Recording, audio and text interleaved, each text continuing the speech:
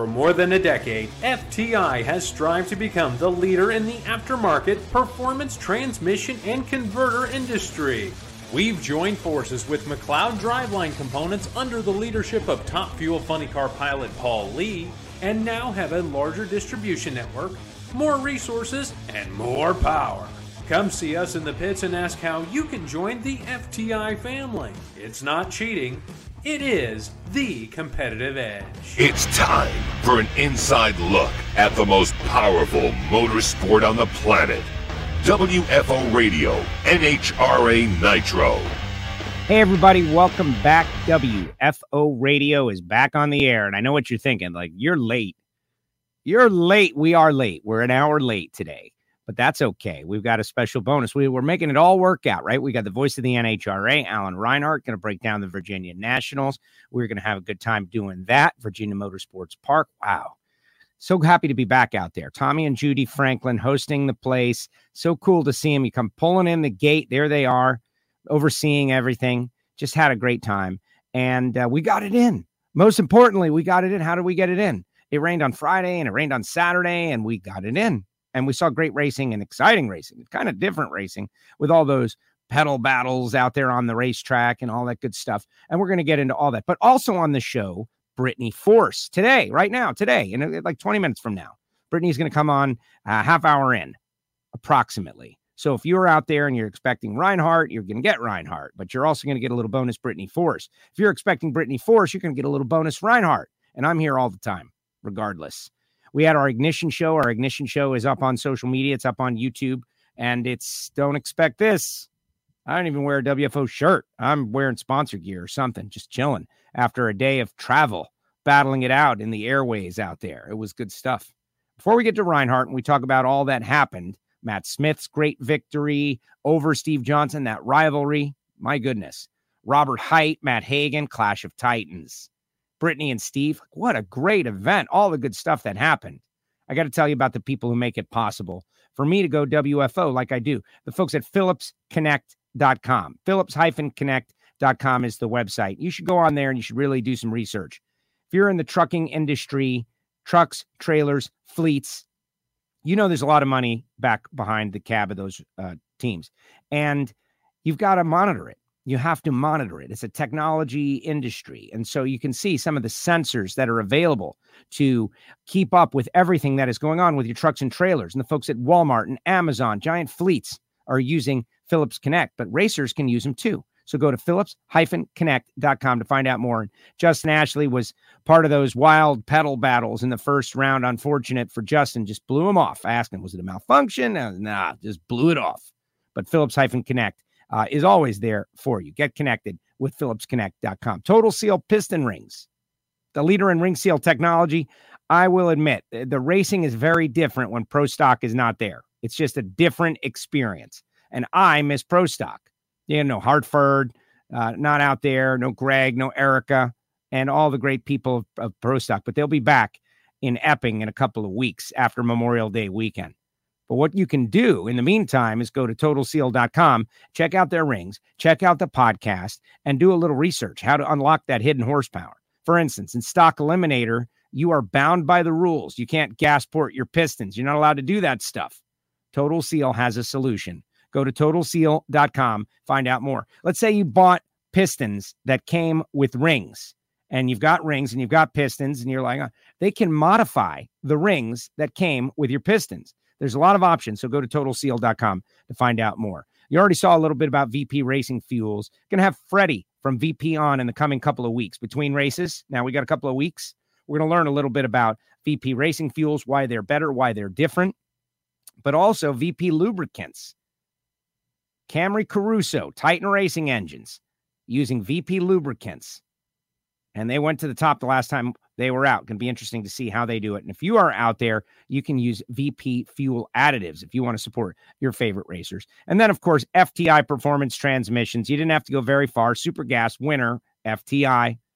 Just amazing how many .90 racers, big money bracket racers, are using FTI Performance Racing Transmissions. From DeLand, Florida, Greg Samuel going to be on the show. Plus, Frank Hawley's Drag Racing School, the Dragster Adventure, Marvin Rodax, coffeeandgrills.com with the hot sauces and spice rubs and everything that is great, and Sam Tech, for those of you looking for a job and a career in racing, motorsport EFI tuning, you just want to become a machinist, they can get you started off right. What's up, everybody out there? Let's bring on Reinhardt, who is not in his normal location. Parts unknown. Alan Reinhardt. What's up, AR? How are you? I am well. I am in the second leg of my epic adventure that is going to stretch until, I think, June 29th before I go home again. So just... What? Get out of here. June 29th. Really? You're not out that long, are you? Cecil County this coming weekend, division. Maple Grove the weekend after that for a regional. Epping the weekend after that. Then Lebanon Valley for a regional. And then Bristol. And then Norwalk. Wow. That's a lot. That's a long time. You're going to be on an epic adventure. Alan Reinhardt's epic adventure. I hope Fluffy will still be okay when I get home. Yeah, I doubt. You got, unless you have one of those robots that feed or something. We got everybody out there. Roger Richards was out covering the race with Comp Plus. He's out there. Ricky is out there. Derek is out there. Everybody saying what's up. Jim Essex is out there. Everybody just getting excited for Brittany. We're going to have a little Brittany Force action today. I've got questions. I know you've got questions. But wow, how amazing. Like, before she comes on, let's talk about her, right? What a performance by that team. And they're like, people should be afraid now, because Brittany's leaving first, and that car just right down the racetrack. Well, I think you should also point out that the reason we're late is because of the girl. Yes, so, exactly.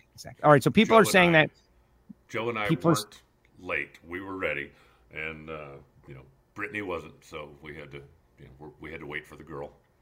That's it. Wait for the girl, which is fine. Okay, so people are saying I should turn up your volume.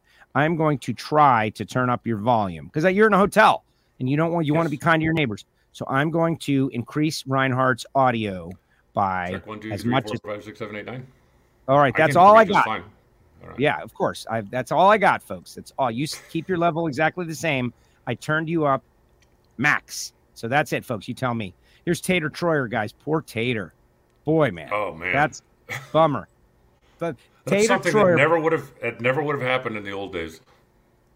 Well, it opened my eyes. For those that don't know, Anthony Troyer was stuck under the tower. I couldn't see him. He didn't get to run his race. I was wondering why. He told me later, couldn't get the passenger window up. The window wouldn't go up. Power. I'm always talking about the power windows, Alan. That's like my big thing. Oh, these cars got power windows. Power windows. The window switch let him down. He missed a round because of the window switch. Maybe it was the driver's side. I forget. Anthony, you tell me, but that's going to have a lot of people feeling a little panicky. Is that going to become a thing? Like, what's the service life on window switches now in these cars? Like, 50 runs, swap out the window switches. What happens? Well, or just don't put them down. It's interesting. That almost happened to me one time. The car that I raced, Fox Body Mustang, that had power windows in it, and sitting in the stage lanes had the windows down just because it was a hot day in Arizona. And when it was time to pull up, the passenger window wouldn't go up. And I'm like, you got to be kidding me.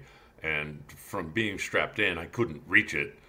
But somebody opened the passenger door, reached in and hit the button. And that switch worked and the window went up. So we had to go ahead and make the run. But I'm sitting there at my driver's door going, oh, come on. You got to be kidding. But I don't know. It's something that happened. I mean, how often does a window switch go out? And then what are the odds that it would happen at that exact moment is just ridiculous. Bummer. He says he's never putting his windows down again. Which, there you go. That'll fix it. That will fix it. But I don't know. I think you will on those hot days. You're going to be like, I got to do it because you do have power windows. Just open the door. Now you know how I feel like in my Firebird when I go to the airport and I'm going through the parking garage. Like, I hope this thing goes back up, man, because I'm going to have to leave my car in the parking garage for 5 days with the window down. But back to Brittany before she gets on. Number one qualifier, in Formula One, they call it like a grand slam or something. When you fastest lap, win the race on the pole. That was that kind of race that she got. Number one qualifier, both ends of the track record, won the race, left first in the final. This was maybe her most dominant victory. The only reason we might not say that is because she had a bye run in the first round, but just put some context on it before she joins us. Well, the reason she had a bye run in the first round because she earned it. So I don't think that takes anything away from what she accomplished. And, Yeah, I mean, it's it's a sweep, no doubt. As you said, both ends of the track record. The speed that thing was running was ridiculous, and the fact that David had such a great handle on the thing on Sunday, because the qualifying runs were all made under cooler conditions, most of them under cloudy conditions. And then when the racetrack warmed up on Sunday, even though it wasn't, not like it was 130 degrees like we see at Norwalk or some places in the summer from time to time, but it definitely was the hottest racetrack we saw, which I think had a big, a big part of why we saw so much tire smoke in round number one. But that car just kept screaming down the racetrack was pretty amazing. And I think there's two things. When the car's running like that, it gives the driver confidence. And, Brittany has made no bones about the fact, last year she felt like she could improve to help her team and put some serious effort into doing it. And that the results are showing now. She is having solid lights and consistent and doing what she needs to do in the car to win the race. There was a time when she would pull up and you go, okay, well, let's see here. If the cars are equal, you're almost favoring the car in the other lane because, she was notorious for leaving second, not necessarily always being late, but not being the first one out of the blocks. And you can't say that anymore. She addressed what she saw as a shortcoming for their team and has picked up her part of the game. And I think it's also interesting. I spent a little time in her pit talking with both David and Max Savage about just various things. And you can feel the confidence that they have in her when they go up to the starting line. And, I think when everybody's doing the job they're doing, nobody wants to be the one to let them down. And, she has stepped up her game, and it's made the rest of the team realize that now they want to make darn sure they're not the weak link in the system either. And it's showing off with the way the car's running and the streak that they're on right now. That thing's amazing. Well, you say that, and we'll ask her about that. The Capco team has won 4 championships in a row, and one thing that they've had that maybe others didn't have, or certainly not as well as they have it, was chemistry and camaraderie. Everybody knows the Capco team is like this team that, loves each other and fights for each other, and what Mama Kay and Billy have done over there and Bobby Lagana and all of that. Well, that's the vibe I'm getting from Brittany's team. That I spent a couple minutes there too, all for one, one for all. They're feeling it. They are liking what they do. David has got an atmosphere over there where people seem to be having fun. I talked to, Narciso, Nacho, and we were talking a little bit, and they were all having fun. Like, this is they've gone to that next level. They've gone to another place with their program, and that is what is dangerous to the other teams. And if you want to compete with either of those two, you've got to get that. Problem is, it's really hard to get because you can't buy it. Yeah, you're right. You can't buy it, but winning solves a lot of problems. If a team's going out and they're winning consistently, then that'll solve a lot of problems. You can look past a lot of stuff. But when the teams are struggling and they still feel that camaraderie, that's when you've got, a good, solid, cohesive unit like the Capco guys do. And as you said, Brittany's team right now really looks like they're in that zone that, they just, when they need good fortune, they get good fortune. When they need to be good, they are good. They're not making mistakes. And the car's just running great right now. So, it's a classic case of, everything's come together, everything's working right.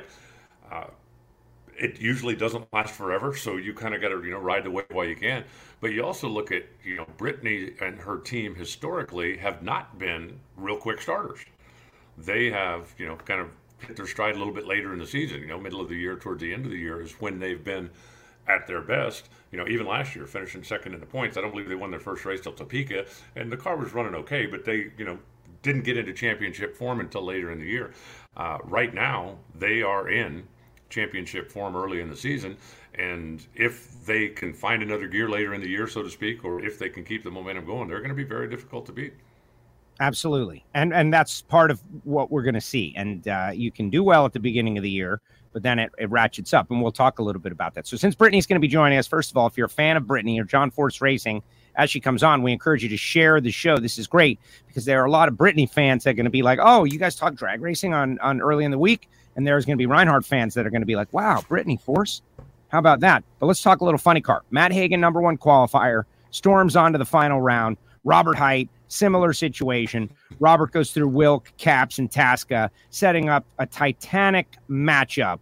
And to me, like, that's as good as it gets. Proc versus Venables, Hagan versus Height, two of the greats that aren't named John Force.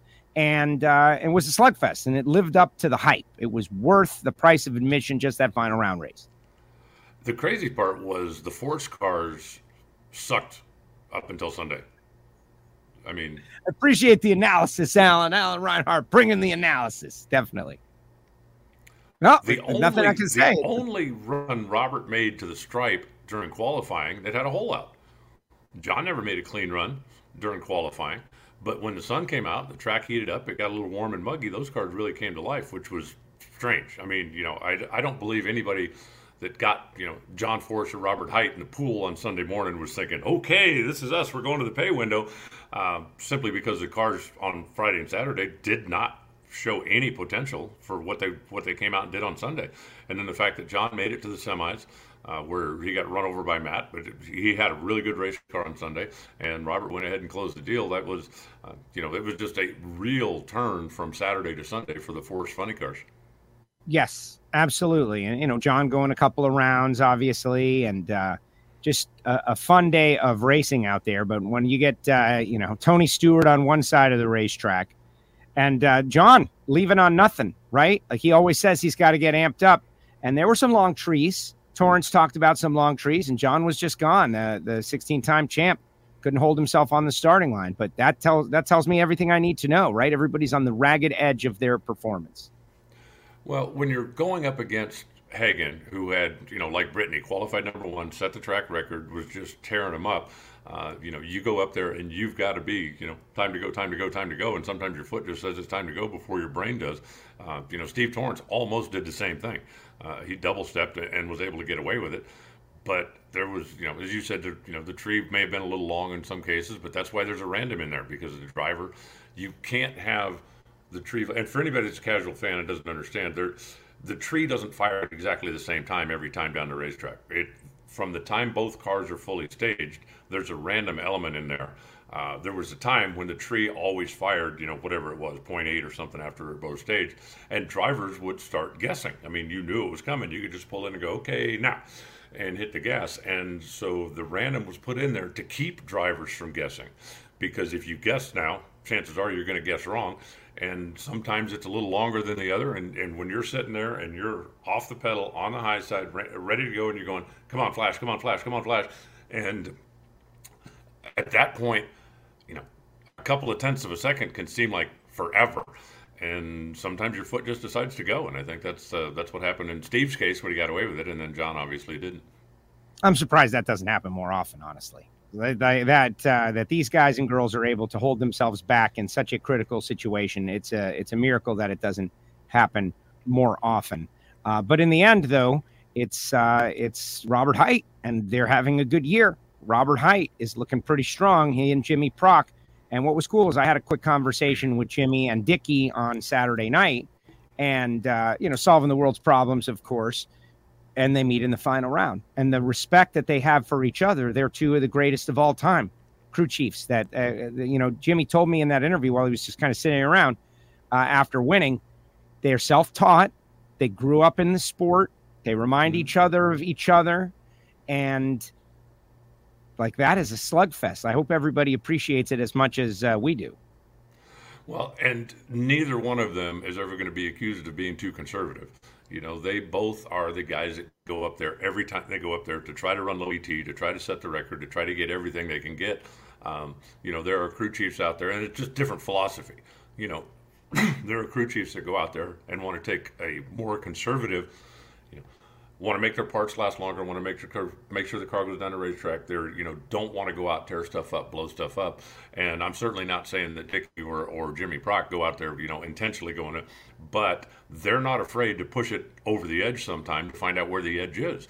And when those two get together, It was interesting to me that it was such a great race because when those two run each other, especially when you get into a final round situation where the pressure's on, it's not unusual to see one or both of them go over the edge because you look at it's like, okay, Jimmy's going, I know what he's capable of, and Dickie's going, I know what he's capable of, and it's not uncommon for those two to go head to head and end up with one or both of them smoking the tires simply because they went up and tried to push a little bit too hard. But they put on a great race for the fans, and when it was all over with, the scoreboard came on Robert's side, which, having with Matt playing a home game, he's from Virginia, and his dad was there. They had a lot of friends, family, business associates, people that were out there at the racetrack. They had Smithfield on the car for the first time, and Stan Smith from Smithfield was there with Tony Stewart, and he's, I don't know, it starts with a C. I don't know. COOCFO, big office in the corner kind of guy. And it was his first NHRA experience. So, he certainly had a good taste of what NHRA is all about. But getting him into the winner's circle would have made it even that much more special. So that there was a lot going on the Hagen side of the racetrack, that they really, really wanted this. Not that they don't want every race, but there's always some that are special. And, Robert still went up there, and he and Jimmy put it on him. Put it on him, exactly. And hey, first race, right? You gotta. I don't know if you should win your first race out. Like maybe your second race, but your first final, like can't be that easy, right? Like, oh man, this is easy. We just came out and we won. We don't need to do that again. We already did it. We won. Like McDonald's in 1992. Yeah, exactly. Hey, wow. This is it. We're champs. Hagen leads the points by 15 over Robert, but then a 100-point gap back to Caps, 112 back, and then everybody else. Wilkerson is 10th. Blake Alexander, 11th. Jim Campbell, Bobby Bodie, Terry Haddock. No Terry Haddock, no Paul Lee this race. Terry said at the start of the year, everyone's been asking, where's Terry? Where's Terry? And Terry Haddock told me, we're not going to do it the way we've been doing it. We kind of have showed everybody that we have the desire now.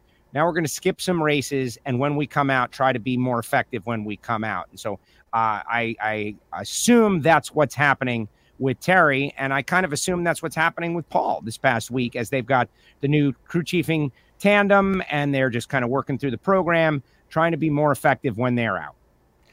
Yeah, I was a little surprised that Terry wasn't here, simply because we had 15 funny cars and 15 dragsters. And so for him, to come out and, just make one run with one car and maybe work on another one, but knowing that you're going to have both of them qualified, knowing that you're going to get paid for that is normally a race that would entice him to show up. But, if he's got other plans in his schedule and he's not... and he's not going to vary him, then I certainly respect a guy that puts together a plan and sticks to his plan. So I'm not sure when we'll see him again, but I hope it's soon. Yeah, and that's why you can't look at the weather report, guys. Like all you folks who I love, who are all like, no chance. I got so many texts now. No chance. It's not happening. No way it's happening. This race is not happening. It happened. Every day happened. We got the whole thing in. Everybody watched. And Friday we had cool stuff. I mean, it was very different. It was a different kind of race, but we got it in nonetheless. Sometimes you go to a baseball game and you see a slugfest 10-6. Sometimes it's 1-0. You just don't know what you're going to get. This was a different kind of race. Pro Stock Motorcycle, Angie, number one qualifier, has a crank sensor fail while leading Eddie. It just shut it down. That's it for Angie. Matt goes on, beats Eddie, gets to the final round against what is got to be his arch nemesis, Steve Johnson. And in the final round, gets off the starting line first with, Smithisms, right? Like got tricky like Ricky. Started, he made Steve start first, and then Matt staged first and double bulbed him and, did that throw Steve off? I don't know. We got to talk to Steve. We'd have to talk to Steve, but the numbers don't lie. Matt Smith won on a massive hole shot and got his first win on a Suzuki going way back. This was a big deal for Matt Smith. Big win. Yeah, I think, it's a classic case. Steve would give anything to have that run back because, I don't care how you slice it, he messed up. It's as simple as that. And whether it was Matt getting in his head or whether it was just, him overthinking it or whether it was him flinching, it doesn't make a difference. He messed up. And one of the great things about NHRA is simply that you don't get another chance when you do that. You can't go a lap down and then come back. You mess it up and you're done. Every round is sudden death. So I'm sure that, as I said, he would love to have that one back. He'd never won 3 in a row before, and that was a pretty good opportunity. He certainly had the motorcycle to do it. But I also think if you're Steve, you better learn the lesson and make sure that, okay, when this happens again, the next time I have to race Matt or the next time, I need to make sure that I don't let this happen again.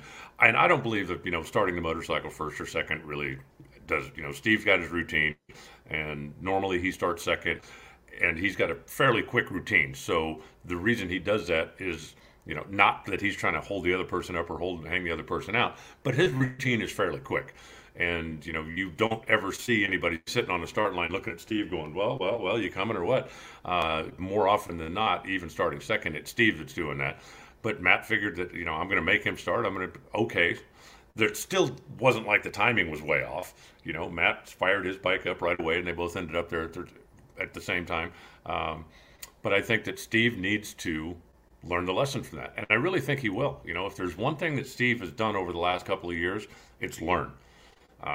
He's put together people that he can talk to, people that he can lean on, places he can go for advice or guidance, whether it's for engines, whether it's for, bike setup, whether it's for whatever. And I think that he needs to sit down and go, okay, this is what happened. I need to make sure that doesn't happen again. And whatever he has to do to make that happen, I think that's something he needs to do. Go read Luke Bogacki's column in National Dragster about, there's people asking, did you stage first or second? And he said, I don't know. So I do my routine every time. Kind of like John Force. John does his routine every time. Now, his routine is a little slower on the starting line than most people. And that's why, when you're racing John, you just know, okay, he's going to be a little bit long. But if you're racing John and you want to go in second, all you got to do is wait a second and he'll go in. I mean, it's not like, I absolutely have to do, I'm going to do this every time. And if it ends up with me being first, that's fine. If it ends up with me being second, that's fine. But I think you need to, get into a place where, you just block out the other side of the racetrack. And, I said on the microphone when they're coming up there that, Matt knows he's at a performance disadvantage. Matt's going to have to try to do something.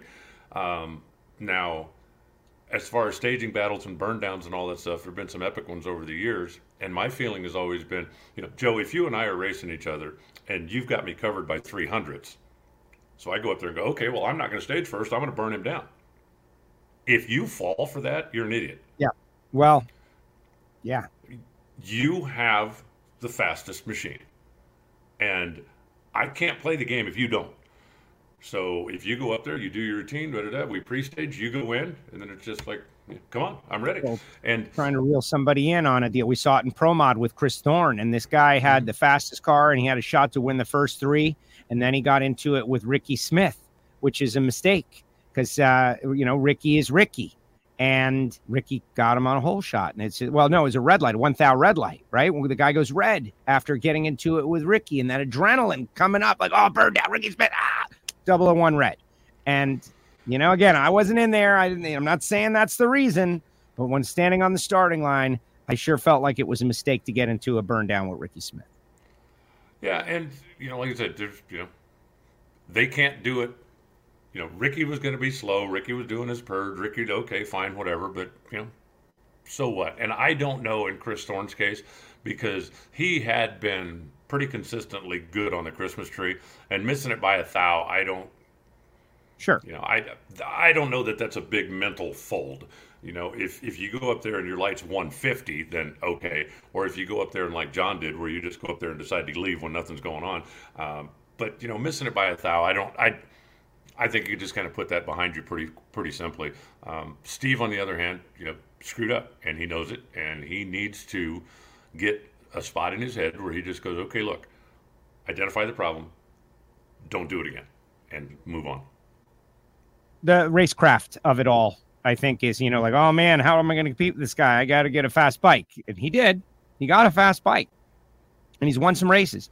The next level is racecraft and learning that kind of stuff, like not being rattled or shaken by that. And maybe this is a lesson that'll pay dividends later on in the year. But, we had Steve on couple of weeks. Very entertaining interviews. You know, we get along with everybody, right? We kind of stand back and kind of watch the kids fight it out on the playground and see what happens. But in the media center, Matt said something like, Steve, were you motivated by Matt saying that to you years ago? Steve said no. And we talked about it in the media center, and Matt responded. Let's see if I can put it up. Stand by. Let's just put it this way, in a nice perspective way, is that what you asked him there, that I motivate him, and he said no, that was a bold-faced lie. I mean, because the guy's been doing it a long time and never done his own engine program, ever.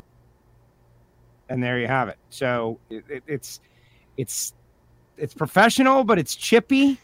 There's emotion. That was 4 years ago, Alan, that you had them both on the stage at Charlotte talking about the. Was it that long?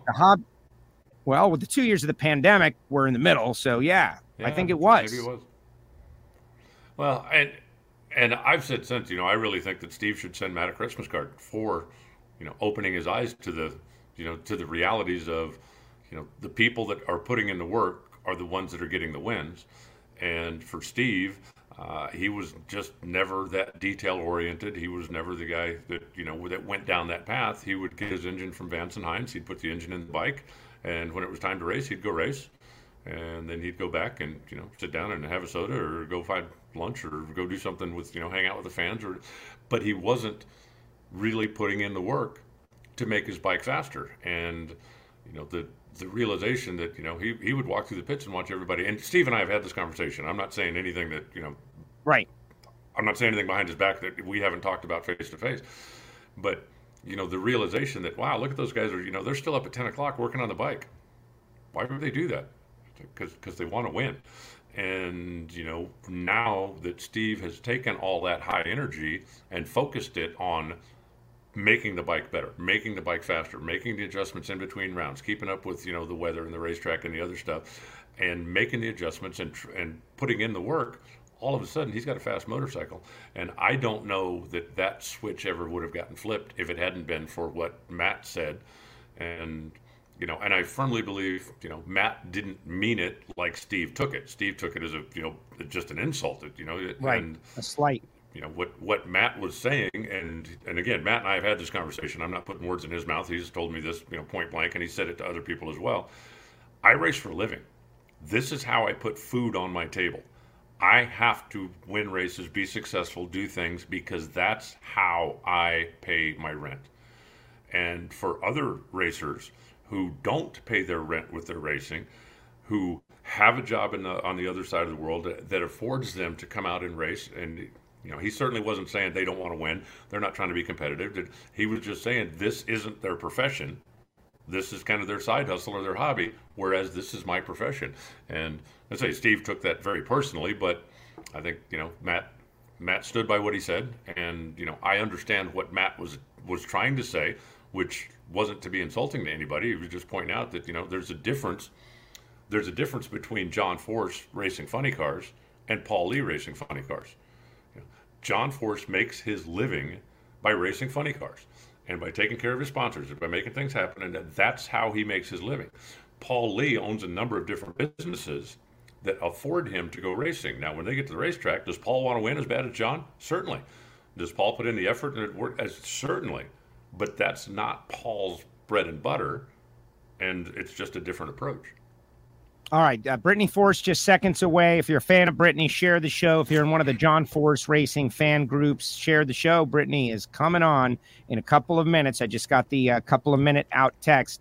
Let's talk about some of the other winners. Obviously, in Pro Modified, Tyler Miller, first round win. He got 4 of them, and he won the race over his mentor, team owner, Tricky Ricky. That the kid was holding back tears. We're going to have him on at some point. That's a feel-good story right there. How do you not love that? No, I thought it was great. I thought it was also very interesting that, the 2 nitrous cars met in the final with, all the other power adders that were out there battling it out. But Ricky had a good car, and, Tyler's car is Ricky's car. It's Ricky's old car that he is, I don't know, renting, leasing, stole from him, whatever. But they both come rolling out of the same trailer. They both had basically the same tune-up. And then, Ricky, anybody thinks that Ricky was trying to give that kid something, doesn't know Ricky, because I don't think he would know how to do that in the first place. He's too competitive. And second, Ricky went up there with that thing loaded up and rattled the tires so hard that it knocked him over the center line, and he knocked down a couple of blocks, and you certainly wouldn't do that purposely. Why would you go out and tear up your race car? So, I think if I'm Tyler, that's a special one, for a number of reasons. As you said, first ever round win, and then he goes on to win the race on the same day, and to beat Ricky in the final. Ricky is the most successful pro mod racer in NHRA history. For all of the other stuff that he's done, he's won more races and championships in NHRA than anybody else with a pro mod. So for a pro mod driver to beat him, that's like winning your first Top Fuel race against Schumacher or winning your first funny car race against Force. You beat the guy who was the most successful in the category, and it just makes it special.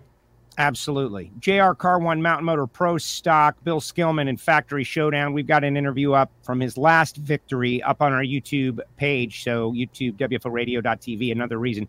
Top Fuel Harley was Ty Tharp, who actually got eliminated and then put back in, which was kind of cool. Top Dragster Robert Houston. Floridian Frank Altilio, Super Gas winner John Labousse, Super Comp. Jeff Longany, his first ever stock eliminator win. He was so happy, Alan. It was amazing. Super Stock Mike Letellier. David Eaton, WFO listener. David Eaton in competition eliminator. Was just great to see everybody very emotional down there. Everybody fired up about their win. We didn't get to do it the way we normally do it in front of the crowd, but there's David Eaton with that wicked A-altered Planetary. That is an amazing comp car, and he got the job done. Yeah, that is a pretty amazing car, no doubt about it. It's a handful, and he's got the thing fairly calmed down. Normally those big, high horsepower, lightweight cars can be a little finicky, especially when you get it out on a hot racetrack. But he's certainly got a car that looks like it'll go down just about any racetrack, and had a solid weekend. It was the worst thing about it, and you alluded to it a little bit. I hate when weather and circumstances and make us finish the sportsmen after the pros, because the moment when we get to bring them down on the return road, and one thing about the Virginia fans, they don't leave the stands. No. There's a lot of places that, when the nitro cars are done, it's almost like, you can hear crickets in the grandstands, but the Virginia fans really are good at hanging out in the stands and watching everything that goes down the racetrack. So they had the stands pretty full when we ran the pro finals, and it would have been so special to have, Longany and anybody that wins the first one, especially, to come back in front of the full grandstands and tell the story. That's a really special moment. It was interesting too that there were a couple of guys there that defended their championships, that won the last time we were there. They had won back in 2019 and then came back and were able to defend. So yeah, that doesn't happen very often in the sportsman ranks, especially when we take a 3-year hiatus. Pi Dent got to the final round, and he lost in the final, but my goodness, what a great day. But hey, listen. Brittany is signing on momentarily, so if you're a fan of Brittany, where's Brittany, Joe? You're stringing us along. Don't worry. I'm feeling confident we're going to get Brittany. But it's going to work out great, because we'll talk to Brittany, and then Reinhard and Brittany will get out of here, and I'll talk to the listeners. But this guy stole the show. Spider-Man McBride. I'm so proud of myself. We had him on last week, just hanging out. Made sure everybody got to know him, his personality. Cool dude. He shows up with the WFO sticker. Look at it on the wheelie bar, everybody. The WFO logo is on and was on the fastest motorcycle drag racing run in history, 268.31. And that thing has gone around the world now. That was the single most covered run of the weekend on social media and on the internet. Epic, and he was treated like a star celebrity by everybody there. Yeah, and again, a shame that we never got to saw him run a third time. Yep. He and Dave came in to do a best 2 out of 3. Dave won the first one when Larry had drive belt break and made a solid pass, and then Larry won the second one when he put up that 268, and we never got to see the third run simply because weather and circumstances forced us out of business. I spoke to him. I know you did too. He firmly believes that 270 miles an hour is very doable. And wanted to come up there and show it. Being the fastest in history is a beautiful thing, but it's the milestones, right? Like the first to go 250, the first to go 260, the first to go 270, and that 270 mile an hour. When he does it, and he will, that'll be a big one. It would have been really cool to see it in front of a packed house at Richmond. Unfortunately, we didn't get to. Well, let's make it happen at the U.S. Nationals or something, right? I think it'll happen before then. Okay. Well, exactly. They each got one. It was so well received. people within the NHRA, maybe not every single person, but were jazzed about having him there. And I think this was a good test. Like, all right, let's do it again. Let's do it somewhere else. And Dave Van Tine, great guy. We talked to him on social media. You can go find that bit on NHRA's social pages. But they were rock stars out there on the starting line. Torrance is there. Everybody is there. Everybody was watching. It's just that we couldn't run them again. There was talk of trying to do it as the last run down on Sunday, but we just couldn't get it done. We couldn't get it all in. Yeah, and I said that's really a shame. Hopefully, NHRA will have them come back out. I think that, as you said, they were very well received. I think the fans really enjoyed having them there, and I think they put on a whale of a show. So hopefully that's something that we'll be able to do again at some point in the not too distant future. Yes, absolutely. Absolutely. I spoke with, we ran around doing some attention in the pits, just had a great time. Tommy and Judy Franklin, let's talk about those two. We hadn't been there for a couple of years. And Tommy's an electrician, right? He's not like some multi-gazillionaire who just bought some property. He saved this track as a labor of love. And they did such a great job at that facility over the course of the weekend. I forgot the sound system. I forgot about the lighting system, the LED light show and the flashing and the music and all of that stuff. The campground on the right-hand side. I thought about encouraging everybody to honk their horns when their favorite driver won, but I decided to not annoy everybody. Good call. Yeah, what a great facility. It is, and it was great to go back there. For all the years that we had been there, you make friends, you meet people that are local, and to not get to see them for a couple of years is a bummer. That's one of the reasons I'm looking forward to going back to Seattle this year after we haven't been there in a couple of years. But no, Tommy and Judy went way above and beyond to put.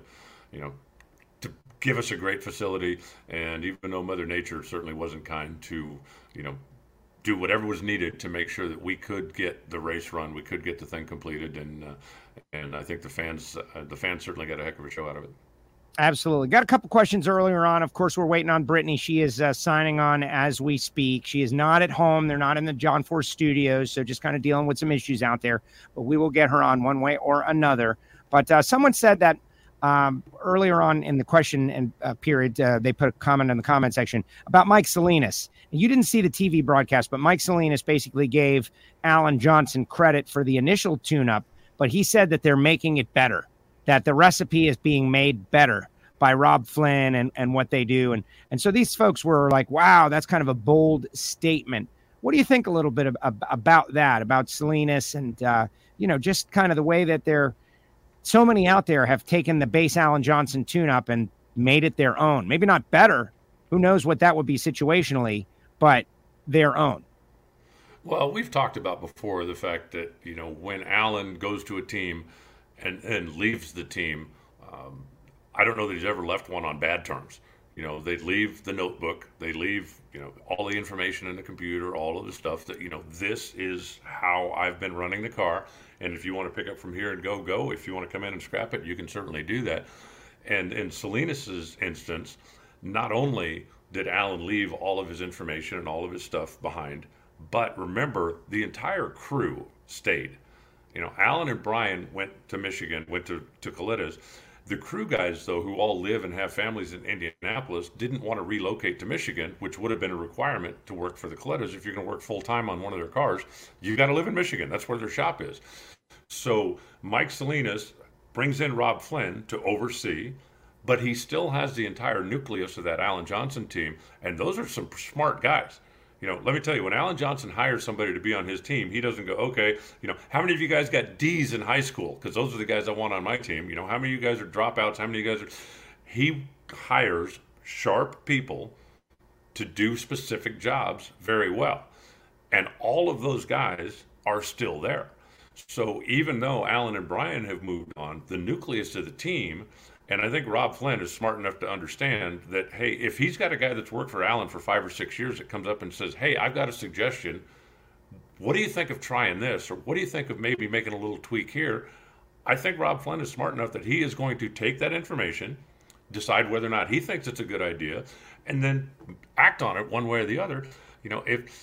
I've told people all the time, everybody thinks, well, the cars are all the same, the parts are all the same, they all run the same numbers. Well, if the cars and parts are all the same, then a guy wouldn't need to have 3 or 4 crew chiefs, right? John Force could have one crew chief and just, rubber stamp all the cars and they'll be perfect. But everybody does stuff a little bit differently. And, Rob coming into a situation where he's got a great base to start with. And he's got great personnel there. He doesn't have to train any crew guys. He doesn't have to, double check and make sure that, if I told the guy to put 2 grams on the third finger of the clutch, that he didn't actually put it on the second finger of the clutch. And so that frees him up to start paying attention to details. And Rob's a sharp guy. He's been around a long time. So, I think Mike Salinas was very bold in his statement when Alan left. He said, this ain't the last of us. A lot of people were writing him off, and he said, we're going to be fine. We're going to be good. We're going to be players, and they certainly are. Absolutely, they are. How do you think these teams are going to use this couple of weeks that we've got this weekend? I know there's obviously divisional racing. You'll be up at Cecil County. Then, of course, Memorial Day weekend, which the Indy 500, Brittany is going to be going to the Indy 500, obviously, to support Graham, and that's going to be very interesting. But then we're off to Epping, New Hampshire. We're going to go see those fans. So a couple of weeks, Pro Stock will be back. Erica Ender is going to be joining us on the show, by the way, guys. How do you use this time, Alan? Is it disconnect, rest, relaxation? Is it personal time? Or are they going to, in Formula One, there are updates. In drag racing, there are no updates. Just refresh and maintain. So how do we use these 2 weeks to get better? I think it depends. I think if you're Robert Hight, if you're Matt Hagan, if you're Brittany, you give the guys a little time off. They've earned it. Let them go kind of relax and enjoy some time with their families. I think if you've been struggling, then you go back and maybe you build a new car. Maybe you field strip the one you've got and start trying to figure out what is it that's got a snake bit here. And there's always the work going on in the shop as far as organizing clutch discs and going through parts and building inventory and freshening up the stuff that you may have wounded over the last couple of weeks, and just making sure that when you pack the trailer up and head for Epping, that you're ready to go racing in Epping. But I think that everybody will probably find a little bit of time off. And it's always interesting from a mental standpoint, right? If I'm Brittany, I don't want 2 weeks off. Let's race again tomorrow, and let's race again the next day, and let's race again the day after that. If I'm Hagan, I think the same way. Why do we have to stop? Let's get rolling here. On the other hand, if I'm Tim Wilkerson, who has just had some bad luck and some bad fortune, or been in the wrong place, everything Tim does seems like, hey, Tim, congratulations. You qualified in the number 4 spot. Who do you race? What do you mean? What do you mean him? What was he doing or she doing down there in the 13th spot? I think if you're him, it's, you got a chance to reset, right? Let's just go home, erase everything. We'll come back out at Epping and start over again. When you're rolling, you definitely want to keep rolling. And when you're struggling, sometimes the best thing you can do is just back up for a week or a couple of weeks, catch your breath, and then come back out and try again. All right. We've got her. We've got her, guys. That's it. Brittany Force. You going to hang in for this one, Alan? Sure. All right. We're going to hang in. But all those John Force Racing fans out there, now's the time to share and retweet the show. And we got Brittany. Here we go. Brittany Force. Thanks for having me. We're thrilled to talk to you. I got Reinhardt. Is that okay? I'm sorry. Well, I guess we'll allow it. Wow. Yeah. Wow. Reinhardt's family. Reinhardt and his family. Hear that, Reinhardt? Your family. Well, we do go back a long ways. So yeah. By the way, Brittany, Joe at the beginning of the show told everybody that we were late because we had to wait on the girls. So just so you know, he was blaming you right off the bat. I was. And just like my father, I don't know how to do this stuff by myself. So the tech stuff.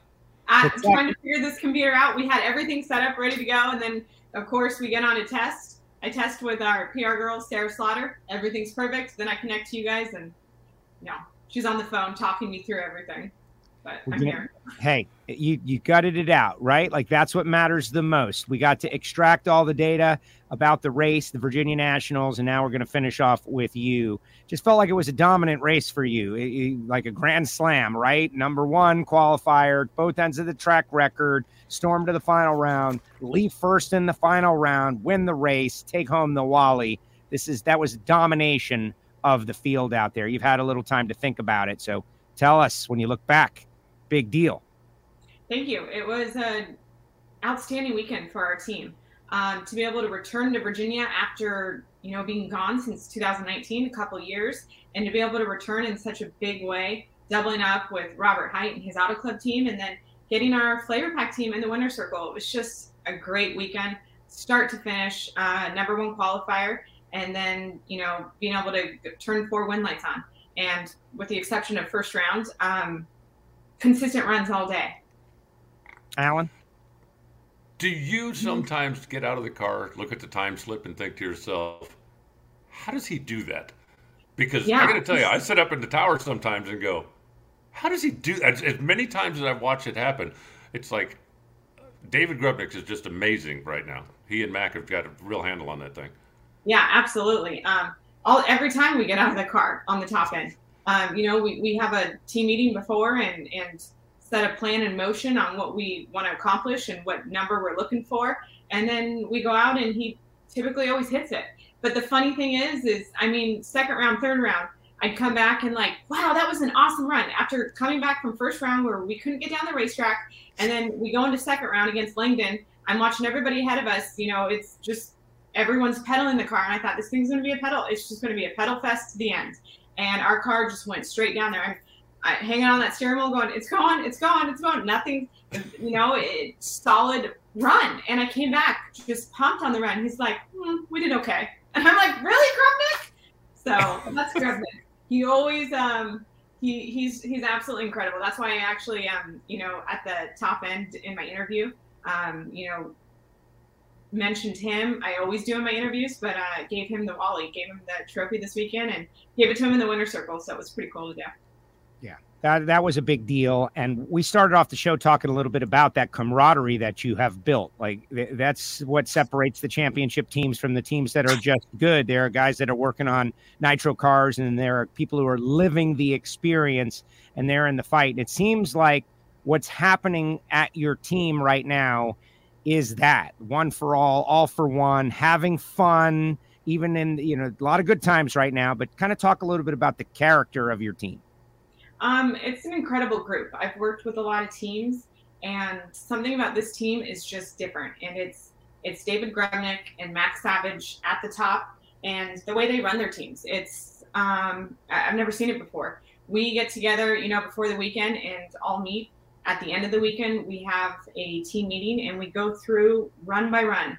He even asks every single guy on the team, any questions, any concerns, anything you guys weren't happy with, any questions you have for me. And, the guys will ask, what happened first round? What was going on there? And he gives feedback on all of it, which is just pretty cool to see a team connect that way. And, he goes from everything from, is there anything internally going on? Or are we getting along as a team? Do people have issues with it? He wants to get to the core of it and make sure our team is connected and we are good to move forward, because, little things like that can hold a team back. If there's, people not getting along, it's hard to move forward, especially with such a long season. We have 22 events in our season, and, these guys are in tow cars together, sharing rooms together. We all are out on the road just weekend after weekend, and you have to make sure, that we are one solid team. What was going on first round? I thought it was really interesting when you pulled up to take the solo run on the right side of the racetrack, and then Joe Barlam and Ron Tobler pulled up behind you on the other side of the racetrack. And my initial thought was, okay, David's trying one thing, they're trying something, the two teams are trying to learn here, and then you don't go down. Was that an experiment? Did you guys look at that as maybe just a throwaway run so we could try it? We were going for, what we've been running all day. We were looking for a mid to high 70 run, and that track was prepped so well after all the rain and not being there for 2 years. They prepped that track. It was in excellent condition, and we went out, we pushed hard, the tire just stuck and it went up in smoke. Honestly, that run was probably our most important run for the day, because we learned everything in that run to be able to make it down the track the rest of the runs. So honestly, that run was a blessing in disguise. We were so lucky we didn't have somebody there, but we didn't plan to do that. We planned to get down there, running, like I said, mid high 70. But an experiment that paid off. That's what getting a buy run is for. You get a buy run, you can do something that you wouldn't normally do. And I'm sure David and Mac, it's like, let's see what this will do. Okay, it won't do that. Let's try something else. And the rest of the day, 78-8, 77-0, 77-0. That's super consistent in conditions that were rapidly changing. Let's talk a little bit about the final round against Steve Torrence. You were asked a couple of times about Steve, getting a little tricky on the starting line. I didn't notice anything that was terribly out of the ordinary, but you were asked about it. Did you notice anything out of the ordinary? Yeah, I did. Pulling up there. We both put that pre-stage bulb on, and we both waited a little while, and then I went in, and he waited a little bit longer and put it in. He has every right to do that. That's fine. And it was a long tree on top of it. So it did feel, when you're in that car, final round, waiting for that amber to turn on, it feels like just forever. So it did feel really long. And like I said, it was probably one of my longest trees of the day until that amber popped up. So I had no problem with it. Steve always gets creative. He always does when he's up there. He always does something different. So I kind of had that in the back of my mind. And, we were able to, get down there first. And that was the most important thing. Yeah, I didn't see anything egregious. He might have been a second long or something. But like you say, when you're in that situation, everything seems like it's amplified. Yeah. Let me ask you about the semifinal, though. Steve against Austin on the other side of the ladder. The all-force final round would have been cool if Austin gets there. Yeah. But I know how much you like racing Steve. Is that almost mixed emotions when Austin lost? It's kind of like, darn, oh good, now I get to kick Steve's butt. No, I would have rather had my teammate in the final. That is the ultimate goal every single weekend. For us to qualify well. And typically, in the past we've met too early on, first round. And the goal is to meet final round. That's what we want to do. That's the plan. And yeah, going into, halfway through race day, looking at how everything was laid out, I thought this is going to be an all-force final, all the way across the board. Unfortunately, my dad and Austin went out, but, Robert and I doubled up. So you can't do much better than that. Yeah, having all four cars in the semifinals was definitely a statement for the team. I was a little bit surprised, and Joe and I talked about it earlier. I know that you're not heavily involved on the other side, but were you a little surprised that the funny cars struggled so badly in qualifying, and then all of a sudden on Sunday, it's like they flipped a switch? Yeah, absolutely. And even just to see, actually, you're going to have to remind me. I don't know where they qualified. Coming to think of it, I don't remember where they ended up. 10th and 12th or something like that. Yeah, that's a tough position going into race day. And then I'm pretty sure my dad was low of the session first round or had a killer number. So to be able to make that turnaround is pretty impressive on race day. Absolutely. And now you have 2 weeks off.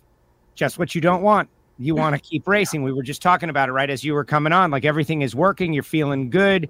Let's take a break. Maybe everybody else, like in regular sports, the other teams might call a timeout, right? Like when momentum is shifting, they call a timeout to put the brakes on it. You definitely don't want that, but you got to deal with it this timeout. I know you're going to the Indy 500. You got some things planned. How do you bottle this and save it for Epping? It was to be able to look into, the next couple of weeks and that we have 2 weeks off. It's tough. Like I am still on such a high from Sunday, and I guarantee my whole team is on that same high. And to be able to have to just go home and have 2 weekends off, it's like, dang, I want to get back in that car. You want to just keep the momentum moving forward. We've won 3 races this season.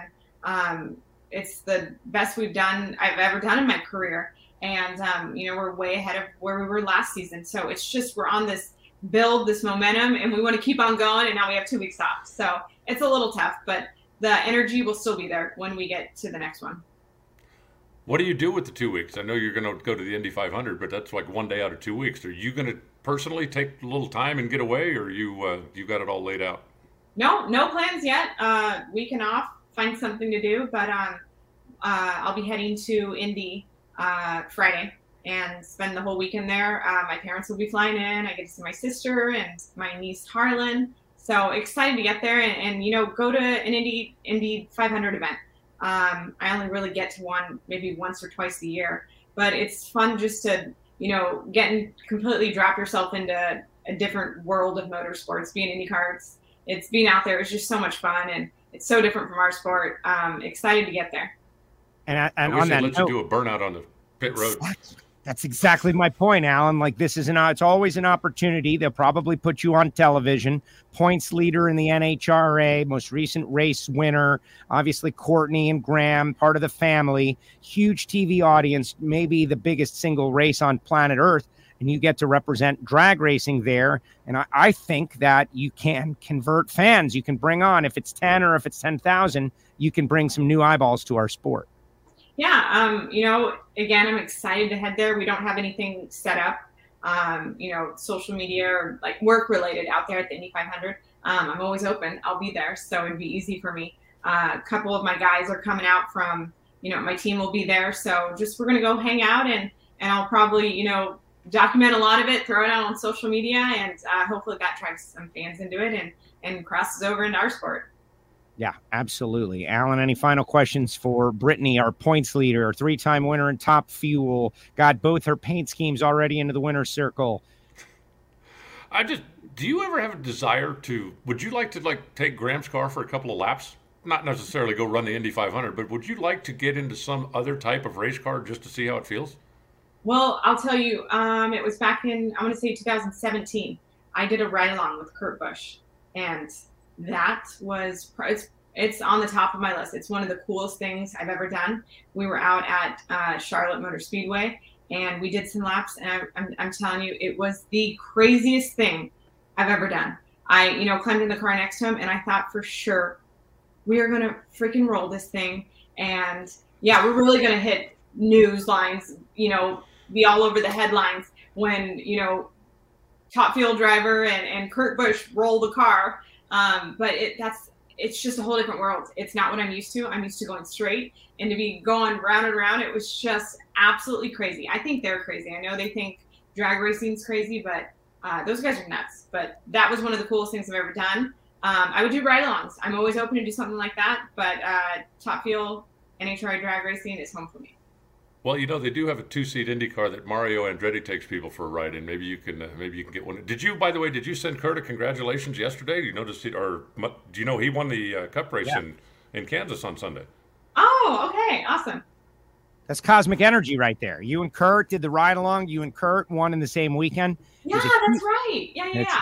Huge weekend win for him in the Jordan car. And I know Sarah's out there watching. Sarah, the Mario Andretti IndyCar ride-along experience. Get on there.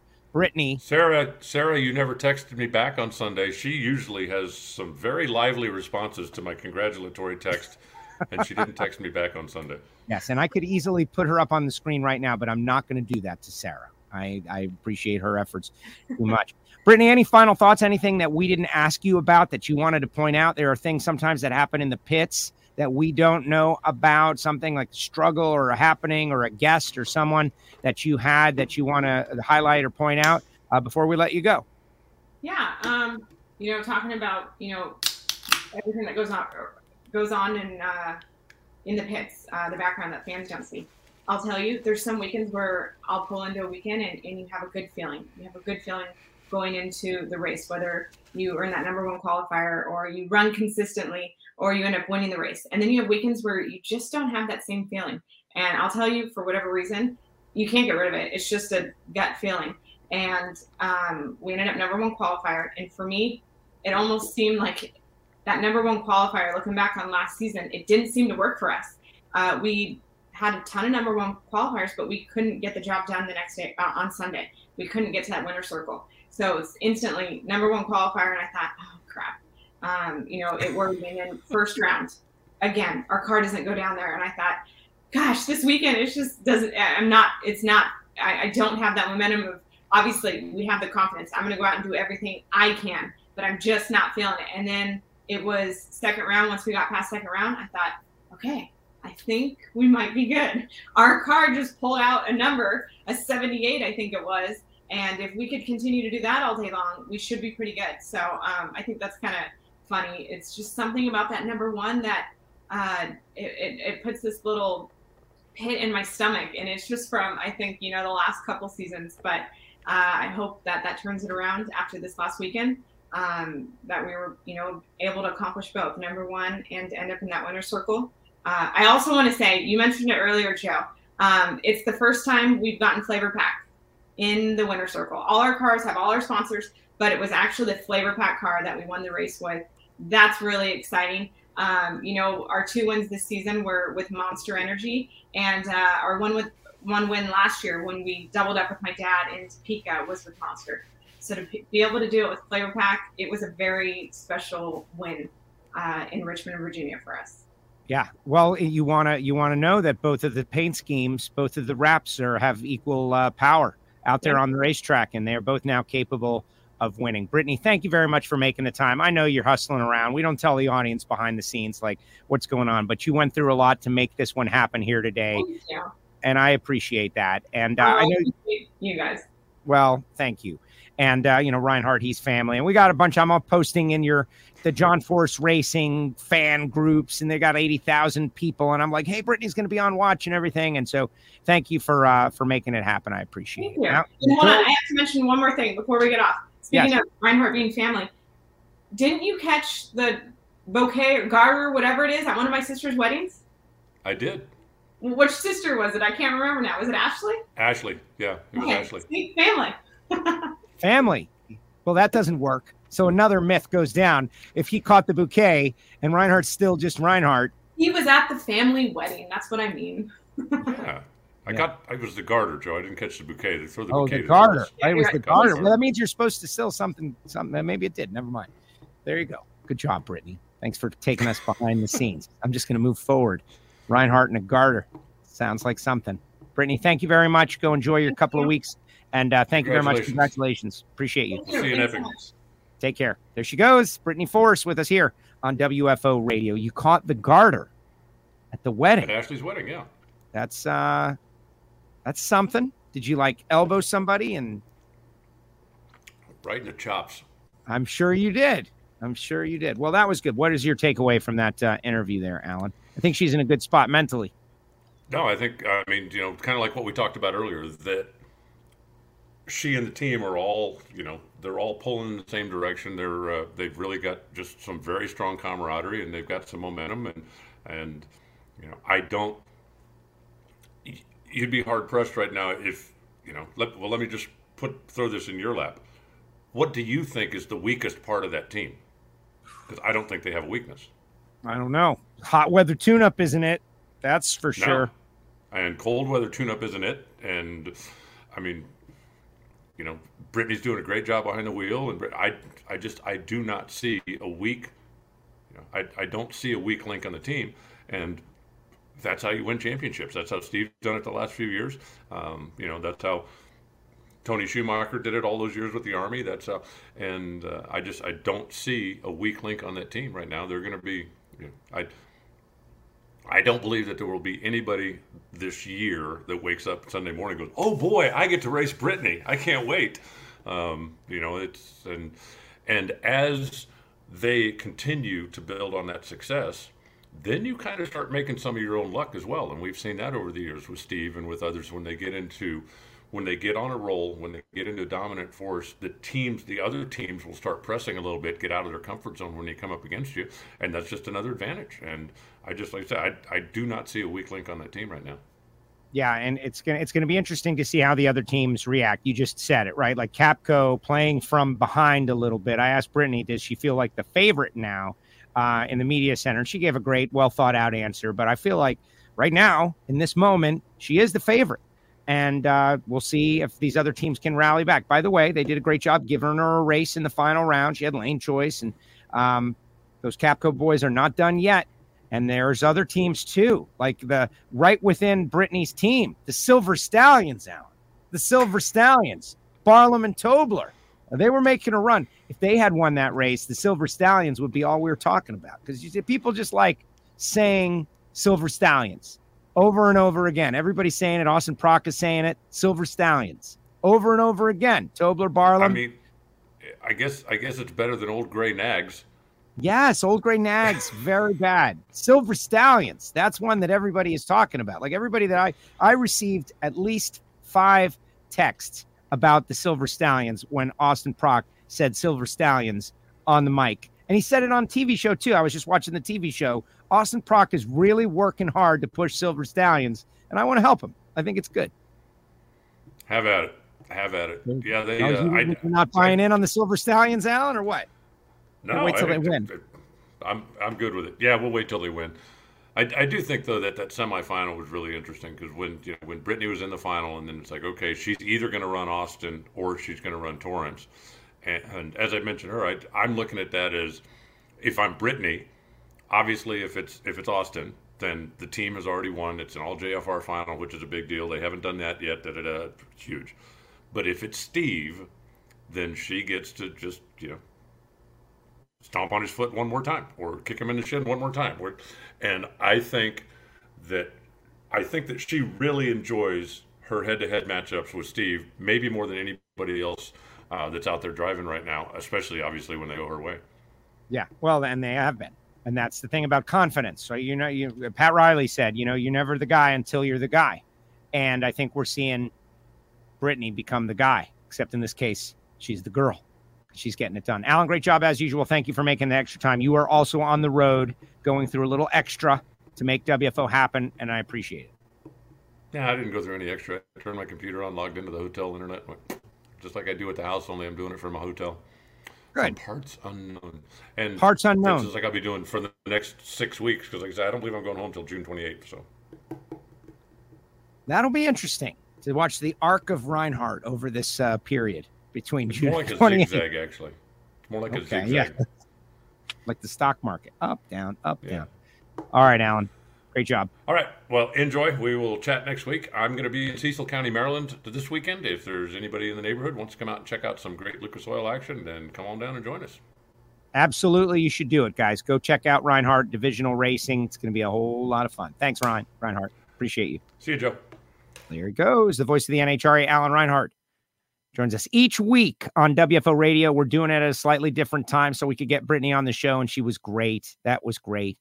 All right, final comments in the comment section, guys, on anything that you heard us talk about. Put some comments up there, and we will get to them.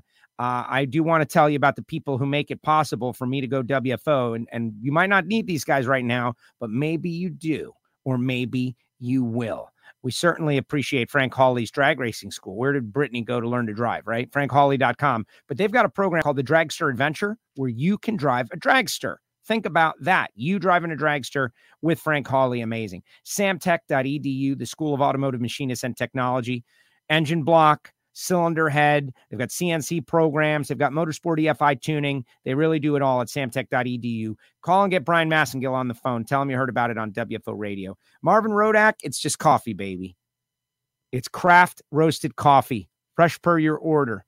All around the world, hot sauces and spice rubs and grills and tools and tips and information. If you want to buy a smoker, you're down there in Fort Worth, Texas, you can do it. But I am all, when you see me in my WFO Radio mug that I just got it in the WFO store. Everybody else has had a WFO mug except for me. I had to get one. I'm always drinking Rodak's coffee. Call them, 817-924-6821. PhillipsConnect.com. This is a technology company. This is more for bigger businesses. But what we're doing is to, not necessarily though, maybe you sell trailers. Maybe you are in the fleet industry. Maybe you are got trucks going over the road. Can help you stay connected and keep the loads safe in the trucks, in the trailers by connecting them, frankly, or having like a remote pre-check system. There's just so many different systems available. Phillips-Connect.com, on board with Justin Ashley, of course. Total Seal Piston Rings, the leader in ring seal technology. If you haven't heard the latest episodes of Hidden Horsepower, it's an audio-only podcast, but they are on social, Facebook, Twitter, YouTube. But Hidden Horsepower, you're going to learn so much. Like the most recent episode, high dollar demolition derby. Demo derby for 50 grand. Suddenly you got to build the engine a little differently. You got to make the engine live in some difficult circumstances, like without water. How do you do that? We talk about it on Hidden Horsepower. Pretty amazing. VPRacingFuels.com. Go to VP Racing Fuels and sign up for their newsletter. But they have lubricants, of course, fuel additives for you and your car driving down the road. But they are also known for their racing fuels. And we're going to have Freddie on here in the coming weeks to talk about why they're different. But I can tell you the reason they're different is they make, it's like craft brew, small batch. It's not like a macro. It's a small batch racing fuel, and the racers love it. VPRacingFuels.com. Check them out. And then there's FTIperformance.com.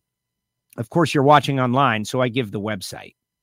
Torque converters, transmissions, not just for bracket cars, not just for big money bracket cars, not just for .90 cars like the ones that won out there this past weekend, but also monster trucks, mega trucks, high horsepower street cars, pro modified machines. Go to FTIperformance.com and have a look at what they do. It's very amazing to watch them take over the world of NHRA drag racing.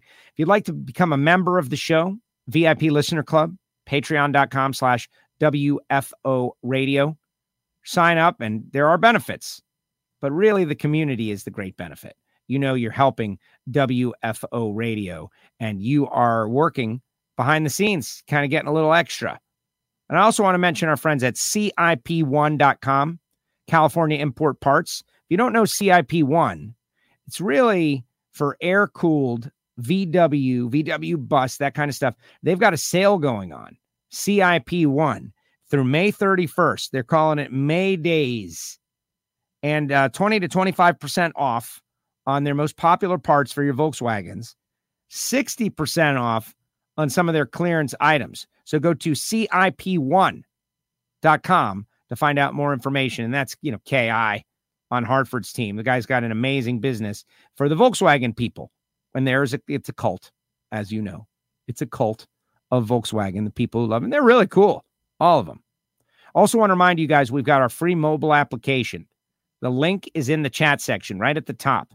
We have updated it, and now I'm under the impression not only we have the audio-only archive, we've got the video archive, but I think you can watch the videos live in the video archive, which is something that did not happen in the past, which is why sometimes you got to do these updates. So download the WFO Radio mobile app and enable push notifications. That way you never miss anything we do.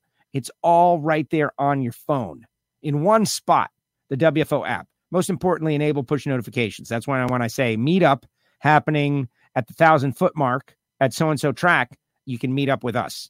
It'll be great. All right, let's see what everybody's got to say as we get ready to get on out of here on WFO. Kind of a long show. Struggle to get Brittany on. Technical glitches. Monica, great show today. Thank you. Thank you, Monica. She's one of our Patreons. Always there listening and watching and hanging out. She and AJ. Informative and interesting show again. Thank you, Frank. Frank, this is what we try to do. We're on a lot. We got the Ignition show. We do this show. Tomorrow, are we going to have Robert Height? Robert, Wednesday, 1 p.m. Eastern time. Just got that right now. Tomorrow, Robert Height. What's Robert's side of the story? We'll find out tomorrow, 1 p.m. Eastern time. And then I'm going to reach out to Matt Smith for Thursday so we can spend the next 2 weeks kind of getting ahead. Catch up with Erica Enders. Blake wanted to know when Erica is going to be on, either next week or the week after. But we're going to have Erica to talk about that historic run out in Houston. No doubt. Let's see. The Wonder Wagon. Brittany has the talent to win, the head for business, and the personality and face to grow the sport. I agree, which is why I had to mention that IndyCar thing. And yes, hey, IndyCar friends, Brittany Force should absolutely be in the 2-seater with Mario Andretti. Can we make it happen? Merch link working now on Android. Yeah, we fixed it up. Everything isn't always perfect initially, but we work really hard to make it perfect. And that's how I got this coffee mug. The story behind the coffee mug is this. I'm testing the new app. We have a connection to the merch store where you can get t-shirts and different sized logo t-shirts and coffee mugs. And I bought the mug through the app. 3 clicks. Yes, yes, yes. Apple Pay out the door. Woo! That's cooking with gas. Mark Jones. What's up, Mark? Hey, Joe. Cutting that grass, making that cash, trying to make the Dallas double. What's up, Mark? Mark was on the show a couple of weeks ago, right at the very beginning. He won with a WFO radio sticker on his car. David Eaton is going to be the next to do it. David, he's like The first time he and I talked. It's the first time. We got so many racers, guys. It's really a challenge. So many racers. And sometimes it's just weird luck that you don't catch up with one of them. And David is one of them. Hadn't really spoken with him. And he informs me that he is a die-hard WFO radio listener. Same deal. Out there on a tractor, kind of like mowing the lawn, but bigger, and listens to all the shows. And thank you guys. Like, it means the world. I can't overstate that. It means the world. Top end charge Brittany Force's car. Wow. Yeah, exactly. Merchlink working. Lonnie, great show. Thank you. Steven, great show. AJ, great show. Oh, you guys are just sucking up now. Maybe a cardboard cutout of the Mustang for when you log in at the hotel. Yeah, talking to Reinhardt. Awesome. And that actually tripped my memory. What do I have? I have mail. It's mail time. Everybody likes unboxing. We're not going to unbox. We're going to open mail. This one coming from the Galvin family. Jason Galvin. Look at this cool stuff he sent me.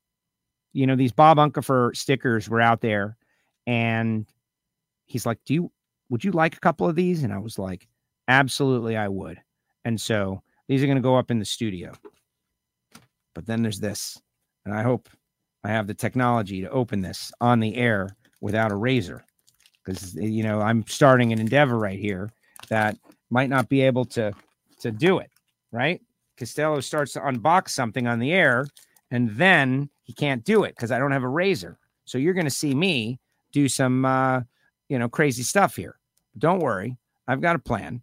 I've started down a road that I can't finish. Like, what's in here? I know we all want to know. So let's watch Brittany Force's final round. And when you come back, it'll be open. The final round of Top Fuel Eliminator at this wild Virginia Nationals at Virginia Motorsports Park.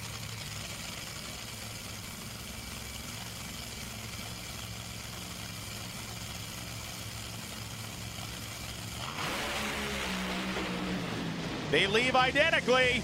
They get to the finish line stripe. It's Brittany Force, 377.0, 334 miles an hour. It's a John Force Racing double up. And if there's any doubt, and I don't think there was, these guys and girls are for real. Well, 3 of the last 4 Wallies of this season have gone home with Brittany Force. And Brittany, how would you describe this era for yourself? This has been our greatest season yet. To come on this strong with this many wins, this Flavor Pack team, we finally won in our Flavor Pack car. I'm so excited, and we got off to, we were number 1 qualifier. And coming out this morning, when first round we blew the tires off the thing, it's hard to get confident after a run like that when there's heat all day. And then we just kept stepping up our runs. So this Wally right here is for David Grubnick because he makes the impossible happen. Thank you to all my guys. Thank you to the fans. When you go back to the starting line, was there any moment that you felt like you were being hung out there?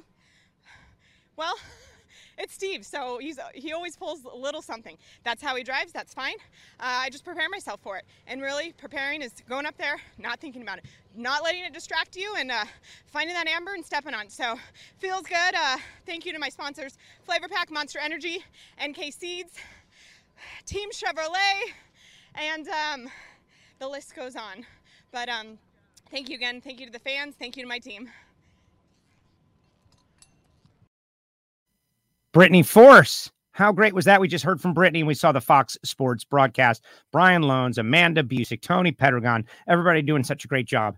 And you know, if you could have seen me wrestling with that package here behind the scenes, like if you could have seen me wrestling, I don't know. I think the numbers would have gone way up. It would have gone viral. For more than a decade, I don't know what's FTI going on has there. strived to become the leader in There we the go. aftermarket performance transmission and converter I don't even know where that's industry. coming from, We've guys. joined forces with But we'll McLeod get rid Driveline of this. Components under the leadership this. of Top Fuel Funny And Car this. pilot Paul And Lee, this. and now have a larger distribution Interesting. network, more resources, and Wrestling against the package. I caused something to go off, but nobody cares about that, right? It's live. We're live. Keith, one of our Patreons, had these, and he sent these to go up in the WFO radio studio. You ready? Bang. Winston Drag Racing, Points Meet, poster, West Palm Beach, Florida, Moroso Motorsports Park. Look at that. That is incredible. Thank you so much for sending this. Like, this is drag racing history. Now, I was probably at this event. Who's on here? It just says Alki. It's kind of like, and I bet you John Jaduga did these pieces of artwork. That is incredible that he would actually, Winston Drag Racing, yeah, Super Stock. We had Super Gas. Like, this is awesome. Thank you for that. Now, I couldn't bend them. So that's why I was wrestling. And this one, next one, ready? Here we go. Bang. Moroso Motorsports Park. Another points meet poster. How cool is this? Keith, thank you very much for sending these. They're going to go up in the wall right next to my, Challenge 77 poster. I love these posters. Like, this is drag racing history. But to me, it's very special because Moroso Motorsports Park, we're fighting to save it. We're fighting to save Moroso Motorsports Park, a.k.a. Palm Beach International Raceway. And I do want to tell everybody there's a news story. And I don't know if it's like that's got like Jerry Caminito's car right there. I don't know if it's like a fake or it's real. Like, I know it's real. They say they're going to build a racing facility 20 minutes north of Moroso Motorsports Park. Now, I want to get those folks on here for an interview to get the real information. Multiple road courses, a drag strip. Like, is it a quarter-mile drag strip? Like, that's what I got to know. But maybe we're going to have a facility here in South. It's not 40 minutes north of Palm Beach. Isn't exactly South Florida anymore, but it's better than nothing. And this is that Formula Racing group that was in on the bidding for PBIR and lost out by a considerable amount of money, but they made a significant bid. They're going to take that money and they're going to build a new facility, which maybe could be a good thing. Someone asked me if Florida could handle 2 national events. And the answer is, we're the 3rd most populous state in the union. We have a lot of people here. And if you were south of Gainesville, you could definitely, if they built a track that could hold a national event, they could sell out a national event. No doubt. Let's see what people have to say. Scott, thumbs up. Loves the coffee mug. Love the vintage artwork on the poster.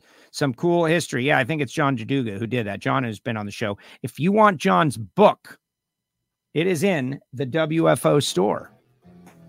It is in the WFO store. A work of art.